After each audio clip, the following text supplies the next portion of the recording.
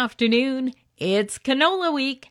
Over the next 3 days, producers, agronomists, and scientists will be taking part in this year's virtual event.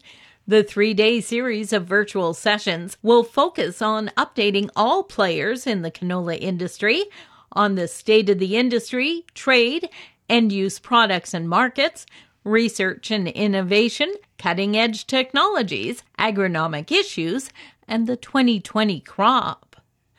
S3 Enterprises, a short-line farm equipment manufacturer, announcing the release of their S3 Legacy project. CEO Rochelle Andres says it recognizes the 5 pillars of agricultural stewardship by identifying products and services that reduce energy consumption, improve soil health, safeguard clean water, reuse what is already there, and reduce waste.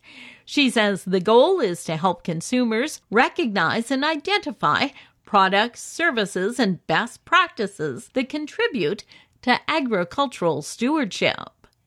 Really, these continuous improvements, the small incremental improvements in farm practice and manufacturing that contribute to sustainable farms supported by sustainable farm equipment manufacturing. Producers and consumers will start seeing the S3 Legacy Project logo in the new year. Exterminator Agricultural Products and Honeybee Manufacturing signing a memorandum of understanding, paving the way for a new weed control technology to be manufactured in Saskatchewan.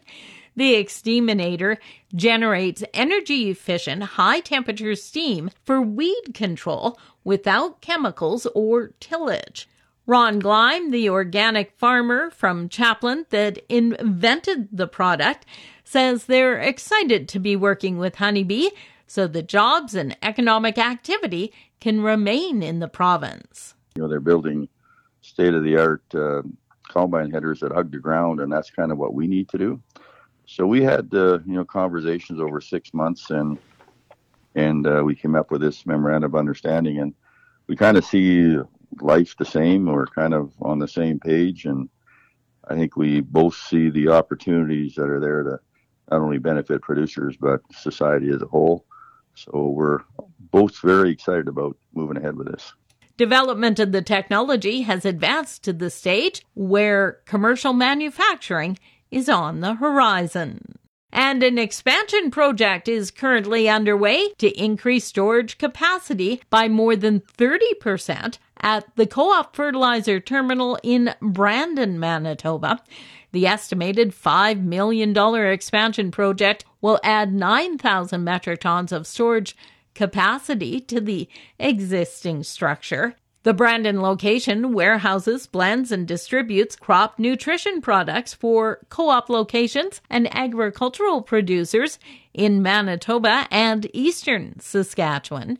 The terminal also offers warehouse storage for liquid micronutrients and nitrogen stabilizers.